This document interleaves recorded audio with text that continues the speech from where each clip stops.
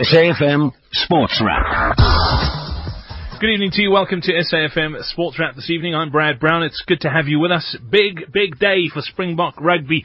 Alistair Coetzee announcing his first Springbok team as coach. We'll chat to Joel Stransky as we pick his selections apart and find out what Joel's thoughts are on the clash against Ireland this coming Saturday. We'll also chat to the team principal of Dimension Data, the cycling team doing fantastically well. They did pick up a stage victory at the Criterium du Dauphiné today. Douglas Ryder will join us. We'll also chat to Sean Bartlett, head coach of Amatux, as they head into the weekend. It's a do-or-die clash in the NFD Absa Premiership playoff or relegation playoffs. Important, critical clash for the University of Pretoria. That's all coming up. We'll also head to Austria to find out what the latest is on the European Golf Tour circuit. But let's start with news of the day. Alistair Coetzee naming that Springbok squad. Scrum half Faf de Klerk, the only uncapped player in the starting 15.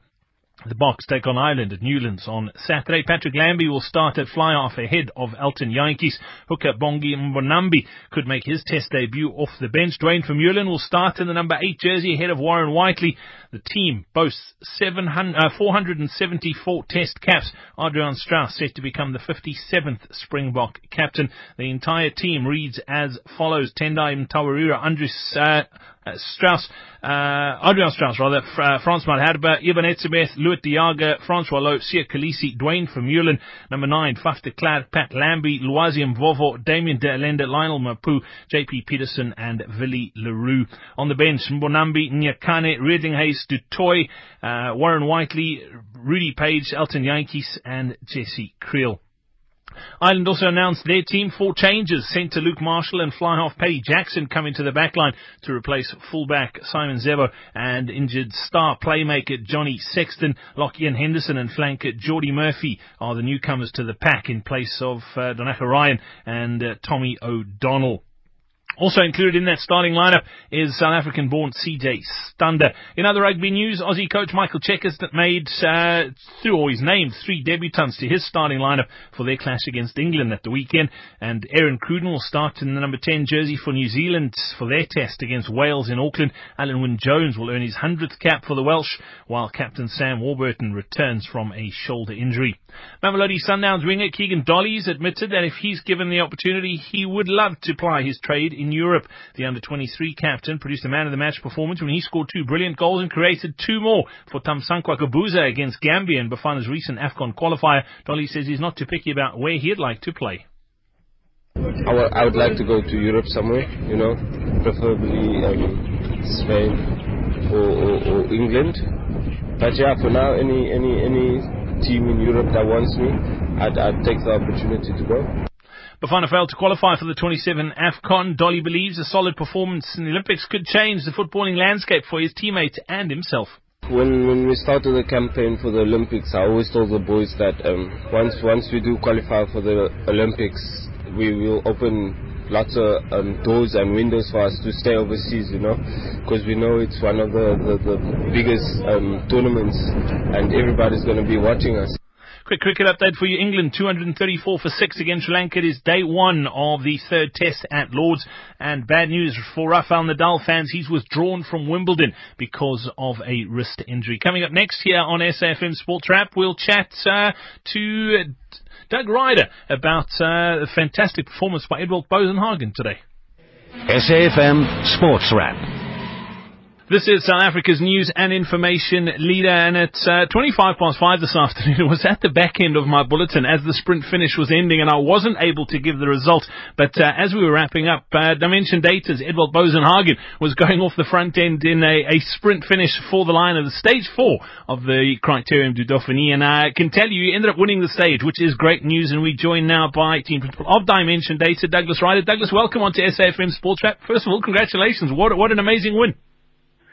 Yeah, thank you very much. We've been knocking on the door at the Dauphiné, and today was one of our last chances because it goes into the mountains tomorrow for the next few days, and it becomes really, really difficult, and we don't really have a specialist climber in the Dauphiné at the moment. So we've tried every single day. We've been 5th, 4th, and 3rd in the first few days and stages of this race, and then to win today which was pretty much our last chance in this race to win one of the flat stages, is just absolutely brilliant. Yeah, I mean, we spoke. I think the last time you and I spoke was during the Giro, and just how important it is for a team like Dimension Data to pick stages to win and go after it. And like you say, you've come close so many times so far in this race. It must be pretty satisfying that things are coming together and the guys are picking up big wins when they need to.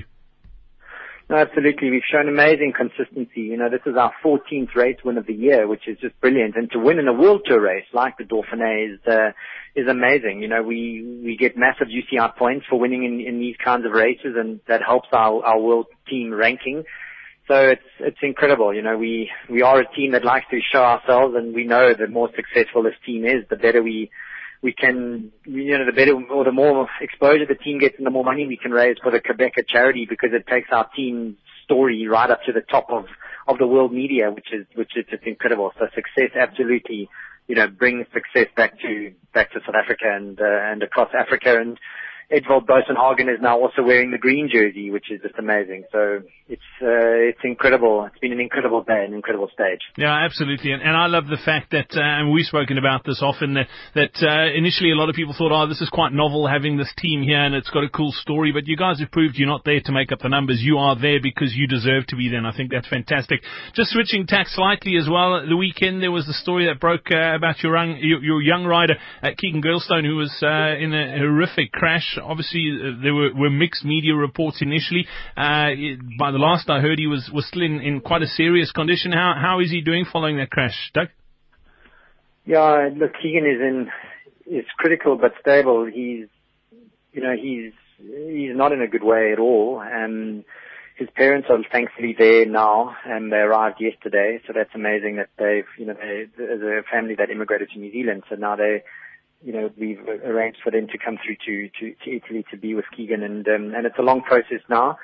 So we just have to wait and see, how he recovers. He seems to be getting better and better every single day, but we're hoping for absolutely a full recovery, but it was a serious injury and serious accident, and we just, as long as people can, just keep hoping for him and praying for him that he can have a full recovery, that would be amazing. But it's a long process still. Doug, obviously the media reports differed. Early on there were reports that he had died, and the good news is he didn't. He is in, like you say, in critical condition still. Well, there hasn't been too much about the crash and what actually happened. Can you fill us in on some details? Yeah, so he went into the back of a car and broke the windscreen of the back window of the car, and then fell on the glass, and it cut his neck and the carotid artery, which is pretty serious. So, but fortunately he got amazing help and help was at hand immediately, and he went off to hospital. So, but it's a serious injury, and he is, in ICU at the moment and being looked after and cared for really well. So, yeah, the operation went really, really well, and which is amazing. And we're just hoping every day that he gets better and better and better. He's a big fighter. He's a young guy, super fit guy, and he's had incredible support around the world. And we just pray that he can make a full recovery. Yeah, we're seeing tons of positive vibes from here as well. Doug, as far as what's next on the cards for you guys, obviously the mountains and the Criterion coming up. What's the race calendar look like in the sort of weeks and months to come? We start Tour of Switzerland this weekend as well, and the Tour of Slovenia. So we've got a lot on the go. We're running another triple program. We'll be running with the Dauphiné, Tour of Switzerland, and the Tour of Slovenia, just to finalize everybody's preparation for the Tour de France. We've got a long list of riders at the moment that will then cut down and finalize and potentially announce our team the 20th, 21st of June for the Tour de France, once we've been through once we've had our guys come out of the Dauphiné and Tour of Switzerland and Tour of Slovenia. So lots on the go at the moment. Incredible team that's all over the place, but it's an amazing opportunity for our riders to be a part of the World Tour and to race at this level. So, they're loving it, and they're enjoying their bikes, and as you can see, they're really racing well. Well, Douglas, you guys are doing amazing work. Thanks for flying the flag both here and internationally. We love watching you, and we can't wait to see you winning more stages and who knows, picking up a big jersey, maybe a Sprinter jersey, King of the Mountains jersey, and who knows, maybe even a yellow jersey at a Grand Tour sometime in the future. Much appreciate your time, and please pass on our best to Keegan and his family as well. We are sort of rooting for him and hope that he does pull through and make a full recovery. Thanks for your time tonight. Thank you. The constant threat of recession. Deadlines that range from super urgent to outrageously urgent. The office can be a real pressure cooker work environment. So let's take a moment then to appreciate a dedicated employee that works harder than any other in the office. Harder than an intern on a company-wide coffee run. Harder than a Facebook account during a tea break. Harder than a company credit card in the hands of the boss's wife. Even harder than a liver during an open bar office party. Always at the ready with the latest info about the markets, yet considered by most as part of the furniture. It's your office TV. Treat it right. Pay your business TV license. TV licenses. Pay yours. Make a difference. This is Sport on SAFM, every supporter's greatest resource. Well, joining us tonight here on SAFM Sports Wrap is former Springbok fly-half Joel Stransky. Joel, welcome back onto the show. Nice to touch base. Alistair Coetzee announcing his first Bok team today. Any surprises for you? No, I don't think any surprises. In fact, I'm quite delighted to see a couple of the selections. I'm particularly delighted for Lionel Mapu. I think he's been probably the standout midfielder for the period of Super Rugby this year, and thoroughly deserves to be in the starting lineup and not maybe even on the bench. I'm delighted that he's starting. And the same can be said for Faf de Klerk. I think he's been the standout scrum half so far this season. So, no real surprises. I think the forwards almost picked themselves. Good to see, a combination of form and talent being selected by Alistair Coetzee, and altogether it's a very exciting team. You mentioned form, and I think the Lions have been the form team in Super Rugby this season. They've also looked good the last couple of Currie Cup seasons. It's good to see some of their players being rewarded for consistent performances over the last few seasons. Yeah, absolutely. And I think what Jan Ackerman has done really well is that he's put his faith in those guys. He's given them the journey through the tough time into a bit of experience and into what has become almost stardom for a lot of those young guys, and they have played well. They've delivered from a team perspective, they've delivered from an individual perspective, and they've grown as a collective item. And it's wonderful to see that some of them are getting a chance now. There's a couple I feel a little bit for, the likes of Franco Mostert. No doubt Jack Creel will get a shout at some point, but it's a good bunch of guys, and some of them are being rewarded for great effort. Looking at the fly-half position, Pat Lambie in at number 10, Elton Jantjies, who's paired up with Faf de Klerk at the Lions for the last couple of seasons. He's on the bench. Pat Lambie, the right choice to start? Yeah, so I think we'd all think differently. I think there'll be a lot of disagreement about this. There's no doubt Elton Jantjies has played really well, and there'll be a strong argument that the combination of Elton Jantjies and Faf de Klerk may well have been the way to go. But the other side of that is Faf de Klerk is a newbie. It's going to be a debut for him. Elton is very inexperienced at that level. He's carrying a hand injury. Maybe the sensible decision is to say, let's put in a very experienced Pat Lambie at number 10. He's got 50-odd tests already. And let him guide Faf de Klerk in his opening test. And if you consider the combination there, in terms of 8, 9, 10, he's got Duane Vermeulen on one side, Pat Lambie on the other side. It does make a lot of sense from that perspective. But there's no doubt that Elton Jantjies will get a shout, maybe 15 or 20 minutes on the weekend, maybe a whole game next week. He'll certainly get his chance. Let's talk about the forwards pack, Joel. I mean, the tight five, I think, is a strong tight five from a loose forward perspective. We've got Duane Vermeulen, as you mentioned, Siya Kolisi and Francois Louw. Decent enough loose forward trio? Well, let's start with a tight five. You've got Evan Etzebeth, who's coming back from injury. I thought he was a little quiet in his first couple of games back, but he's colossal and his presence is enormous.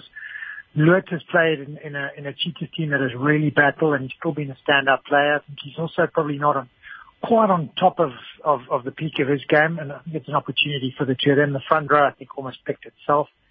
And the loose forwards, I like that combination. Francois Louw has, over the last 3 or 4 years, been one of the best open side flankers in the world. Siya Kolisi certainly done more than his fair share of hard work, ball carrying, tackling, gathering, collecting for the Stormers in recent times. And Duane Vermeulen is just a rock around which so much happens, particularly the real hard yards. So I think the combination's a good one, and I like the fact that Alistair's been courageous enough to say, look, if I'm going to pick 1 or 2 international guys, those are the 2 I'm going to go with. And let's just touch on the bench as well. I mean, we always talk about the impact a bench can make, and there's some really exciting players on this Springbok bench, the likes of Pieter-Steph du Toit, who's been pretty good this season as well. Warren Whiteley, who's captained the Lions superbly, and he just lets it all or leaves it all out there. Elton Jantjies, as you mentioned. Bongi Mbonambi with the opportunity to come off the bench and win his first Test cap as well. So it's an exciting bench, and so we could see a very exciting second half. Well, I think it's going to be an exciting Test series, and obviously the bench has become a huge part of the modern game of rugby union. Teams are pretty even, and they bash each other, particularly in the early parts of the game. It's pretty much like a game of strategic chess almost, and it is more often than not it's the bench that come on at some point, and maybe just those fresh legs, fresh impetus, different way of thinking that opens the game up a little bit. And I can see quite a few players here who will do that. The scrummaging will remain strong. Julian Redling is one guy you didn't mention, real strong scrummager. Pieter-Steph du Toit is also just coming off a little bit of a hammy injury, and I think if he hadn't been injured, he would have been one guy who I would have certainly considered as my starting second row. He's the guy who's been in great form. So he'll make a big difference. And you touch on Warren Whiteley. I mean, the leadership he brings, the ability to play close or wide, and in particular wide, is just fantastic. And he'll combine, no doubt, in that second half with Elton. Yeah, I can't wait for this Test match. Let's talk about the Irish. They've also, I mean, you mentioned a couple of injury concerns for the Box. Ireland have really struggled with injuries, and a couple of big names missing because of that. Obviously, playmaker Johnny Sexton out. He's going to be missed. He will be missed.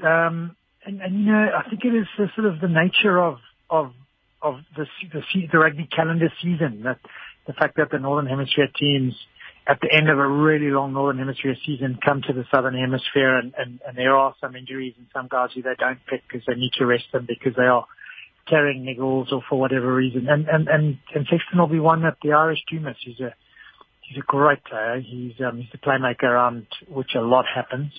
But as they've been quite quick to point out, one man's demise is another man's opportunity, and it certainly gives a chance to the Irish to have a look at Paddy Jackson. It gives them a chance to breed a few younger guys, to check on the depth of their squad, and I think they are the one team in global rugby where they have not a huge amount of resources, and they have sort of a top 20, and when they lose 1 or 2 players, it is a big blow for them. This is a chance to help fill that gap and breed some youngsters. And they'll come out. They're a passionate bunch. They'll come out. They'll be firing. They've got a couple of South Africans in there as well. CJ Stander amongst the starting lineup.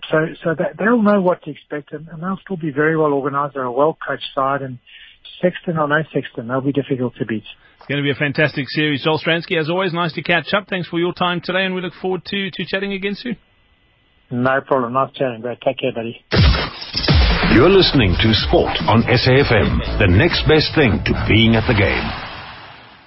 This is SAFM Sports Wrap, looking ahead to this weekend's, the next of the NFD ABSA Premiership promotion playoff fixtures taking place on Saturday at 3 p.m. Highlands Park up against the University of Pretoria, and the pressure is firmly on. Amatax, we're joined now by their coach, Sean Bartlett. Sean, welcome back onto SAFM Sports Wrap. We spoke to you just before your final game of the ABSA Premiership season. The pressure was on you then. This is becoming familiar territory. Well, I'm hoping, obviously, that they'll have the same luck as the last time I spoke to you, because we won that game and it gave us a second chance. And now, again, we find ourselves under pressure. It seems like my players enjoy doing that because we had a great opportunity winning the first game and being at home, and we couldn't do it. So now we've got our backs against the wall, It's a do-or-die battle against Highlands Park, and nothing but 3 points obviously will keep us in the race. Yeah, I mean, that's exactly it. It's do or die now, and sometimes that is what players need. Are you feeling the pressure as a coach? That last game of the season, you guys performed fantastically well, obviously knowing you were going to the playoffs. Do you think the players have kind of taken their foot off the gas, thinking, well, that was it, and they've sort of walked into a bit of a rude awakening in these playoffs? Yeah, I think it was a combination of factors. Firstly, we obviously watched Mbombela against Highlands Park, and they lost that game 3-0 at home, and I think my players went into our game thinking it's going to be just as easy. And complacency, I think, definitely kicked in there. And we've had the post-mortem, we've looked at the mistakes, we've looked at the lack of energy in that particular game, and we know exactly what's going to be required going into Highlands Park game. And for me, to be honest, I think they're a better team than Mbombela, Highlands Park, more organised, better structured, and a few more experienced players as well. Looking ahead to Saturday, how do you approach this game? Do you approach it as a cup final? I think it's the best way to approach it, because we know for a fact that the 3 points will put us back into the race. Anything less than that will, again, just put more pressure on us as a club, and we've got to make sure that we go there with the right attitude and the right to win the games at the end of the day. As much as we have quality in our team, and I'm a firm believer that we can get that PSL status back, we've got to prove it on the field. Sean, you mentioned that 3-0 victory that Highlands Park picked up. Do you think goal difference could play a role later on in these playoffs? And does that come into the thinking on Saturday? Or do you go in there, we need to win this thing. If we score 3 goals, fantastic. But 1 goal is going to be enough to pick up the 3 points. Yeah, I think priority for Saturday is just the win. Whether it means going there and winning ugly by the odd goal, I think we will take that. And after that, we'll just obviously and see what's going to be needed in the last 2 games. But for me, it's making sure that we get a win out of Saturday's game to put ourselves in that race, as our mistakes in the first game didn't allow us. Playing away from home, disadvantage, I'm sure, but from a pitch condition, you guys have obviously been playing Absa Premiership football. There's some great pitches here in South Africa. Are you expecting a torrid time on the road? Well, it's not exactly away from home. I keep saying to the players, we should get out of that mentality, to be honest, that we think we're playing away from home. How are you playing away from home in the own country? We just need to have a different mindset. And for me, that mindset is not to concede first.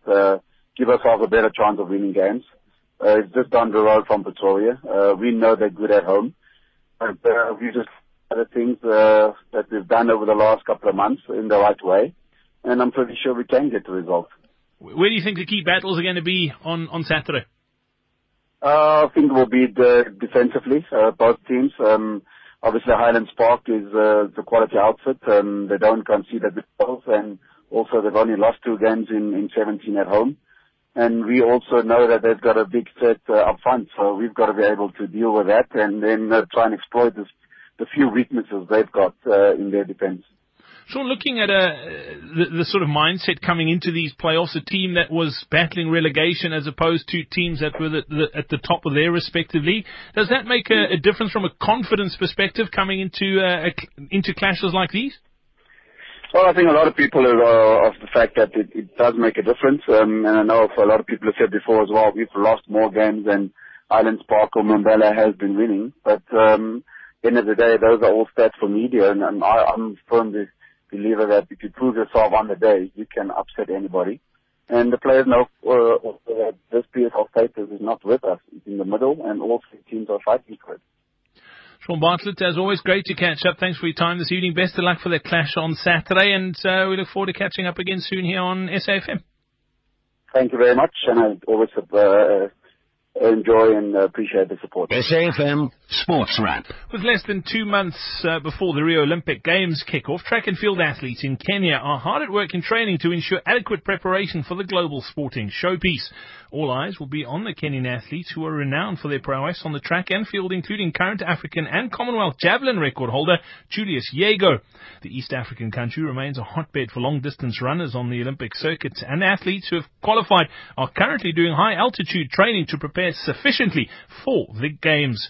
Kenyan Kenyan Volleyball President and member of the Kenyan Olympic Committee, KOC, Waitaka Kioni, explains. Okay, thank you. As I did mention, Kenya is a hotbed of talents, especially in athletics. Kenya is well known for long-distance runners, as well as middle-distance running. And I believe the Kenyan athletes who have qualified for the Rio Olympics are already hired to training. And we expect them to perform very well. We expect them to maintain the tradition where we have won most of these long-distance races.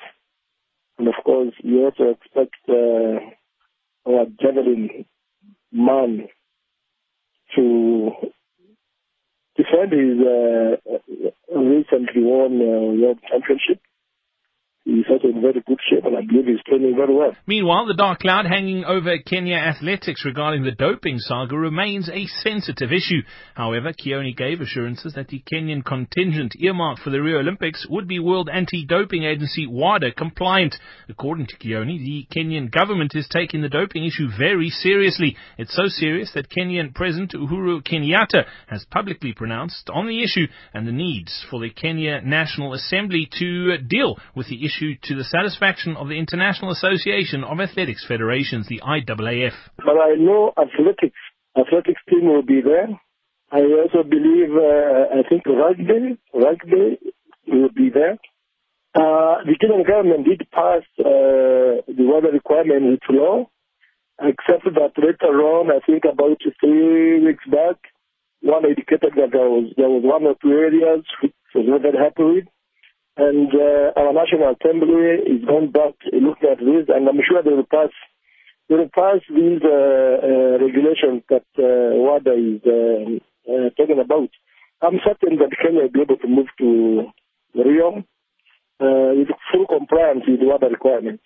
Our government is taking that matter very, very seriously. Our National Assembly, the Parliament, is taking the matter very, very seriously.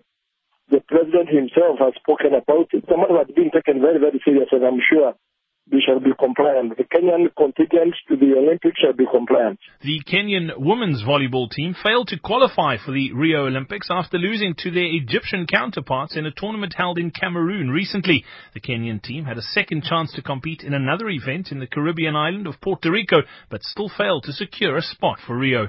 Thank you. Unfortunately, although our women's volleyball team has done very well, having won the World Grand Prix in Australia last year, having won the African Cup of Nations, having also won gold at the Africa Games. Unfortunately, during the Olympic qualifier event in Cameroon, and as we beat all the teams, we were beaten by the Egyptian teams, and we believe that is largely due to, I believe, that officiating. And we got a second round, and our team traveled to Puerto Rico recently. But again, it not qualify because I believe, and this is a fact, in NOSECA, Northern Central African, Central American states, they have better infrastructure for training than we have here in Kenya. Volleyball is basically an indoor sport. It's only in Black Africa that volleyball is played outdoor. In Kenya, we have only one indoor arena, which is not always readily available for the team when it's preparing. These are some of the factors that may have affected our lack of qualification for the Olympics. SAFM Sports Wrap. Well, we head to Atzenbrück in Austria now. The Lioness Open is underway, first round, and the South African tied for third. We're joined now by Mark Tompkins. Mark, it was quite a low-scoring opening day. It's not been bad, Brad, to be fair. We had some really good scoring conditions this morning. We were expecting a few thunderstorms this afternoon. The course here is very hard and very fast. The ball's running a long way on the fairways, and that has caused a few problems. Players saying that the run out into the rough, has been affected by those hard fairways. But I'm pleased to say the rain kept off. And as you rightly say, plenty of players in red figures heading into day two. It's a Spaniard that leads the way, Adrian Otaegui, a superb round, a flawless round of 64 for him today. 3 birdies to close out his front 9, and then 4 birdies in 5 holes coming home was the round of the day by far. He's at 8 under par. and he's 2 shots clear of Sweden's Bjorn Ackerson, who made a strong finish today with a round of 66. You mentioned the young South African Xander Lombard. He's had a great season, second in the Johannesburg Open a little bit earlier on in the season. A 67 for him today, 5 under par, 3 shots off the lead, and he's alongside Frenchman Gary Stahl, who picked up 2 eagles in his round today. It was very eventful from the Frenchman, who had to settle for a 67. It's not been a great day for some of the other South Africans in the field, though. Justin Walters, a 5 over par round of 77. Dylan Fratello shot at 74. John Hugo, also a 74. And J.B. Kruger has finished his first round with a 72. But the South African flag being flown by Xander Lombard. He's 3 shots off the lead behind Adrian Oteyegi, who shot a 64 early on today. Thank you very much, Mark Tompkins, for that update live from Austria. We'll have more tomorrow on SAFM Sport Trap. I'm back again at 6:30 tomorrow. We'll have more sport tomorrow morning on AM Live. Coming up next, it is the Talk Shop with Naledi Malayo. Right now, though, it is 7 o'clock and time for your news.